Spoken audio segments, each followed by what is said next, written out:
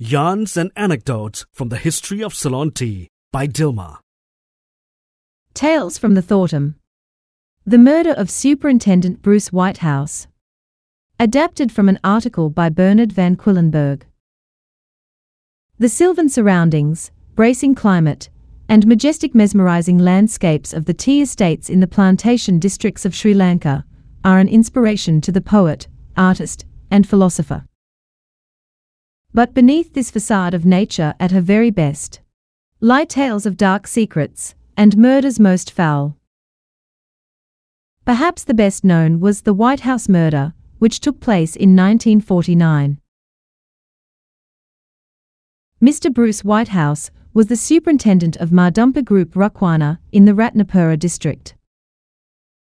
Every month he would travel to Colombo to collect the staff wages, and would follow a set routine on these trips. Having collected the wages from the National and Grindlays Bank, he would visit the Colombo Swimming Club for drinks and lunch, after which he would drive back to Ratnapura. Mrs. Whitehouse usually accompanied him on these trips.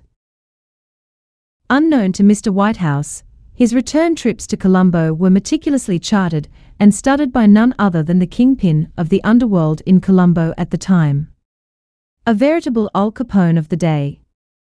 The notorious and much feared Larther Abbas.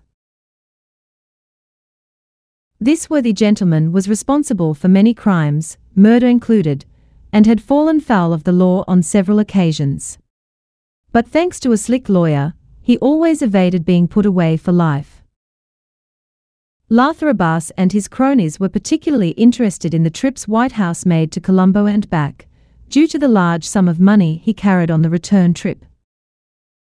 The criminal network was so well organized that they knew the exact day he would leave the estate. It transpired later that he was even followed to Ratnapura on a few occasions, by a car which kept its distance, in order to ensure that the murderous plan these thugs had in mind would succeed when it was eventually carried out. On that fateful day, true to form, Whitehouse followed the script. Humorous is a word not to be used considering the events to follow, but into this drama comes the humble tomato. Mr. Whitehouse had a fondness for tomatoes, and sometimes during these visits he would go to the Pedar market and purchase a sack or two of the best tomatoes to take back to his bungalow. On the day in question he did just that, and 3 sacks of tomatoes were placed in the boot side by side with the bags of cash. It just so happened that the bags of tomatoes bore a close resemblance to the bags of cash, and this odd mix played an important part in this sordid tale, as would be seen later. As usual on this day, Whitehouse was followed to the bank, to his club, and then to the Pedar market, and from there to Ratnapura. In the vehicle trailing him were Larther Abbas and 3 of his hoodlums, with one intention: to waylay the car at a designated spot and steal the cash. Unaware that they were being followed, Mr. and Mrs. Whitehouse drove on, until at a sharp curve near the old bridge on the Ratnapura road, a vehicle suddenly overtook theirs and blocked the road. Mr. Whitehouse slammed on the brakes, and before he could even begin to think, Larther Abbas and 2 of his sidekicks, fully armed and masked, thrust a gun in his face demanding that he hand over the cash. If they thought that Whitehouse was an easy target, they thought wrong.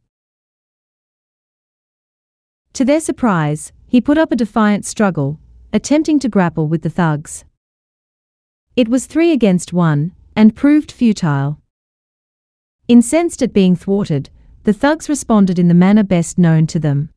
They shot Mr. Whitehouse at point-blank range, and while his horrified wife watched on, opened the boot and took 4 bags and made a quick getaway.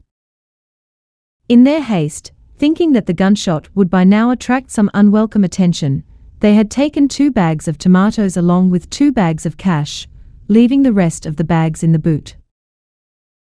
Mrs. Whitehouse meanwhile got behind the wheel and, cradling her mortally wounded husband in her lap, drove the car to the Palm Garden Estate factory, from where they attempted to get medical attention.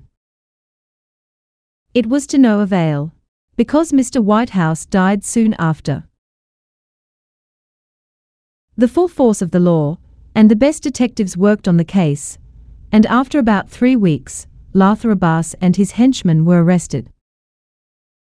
Following a trial which gripped the nation, Latha Abbas and his cronies went the way that all good criminals go.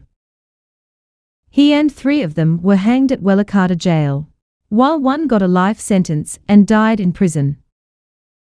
To this day, the bend in the road where this gruesome murder was committed is known as Thukkali Wanguwa, which in English translates to Tomato Bend.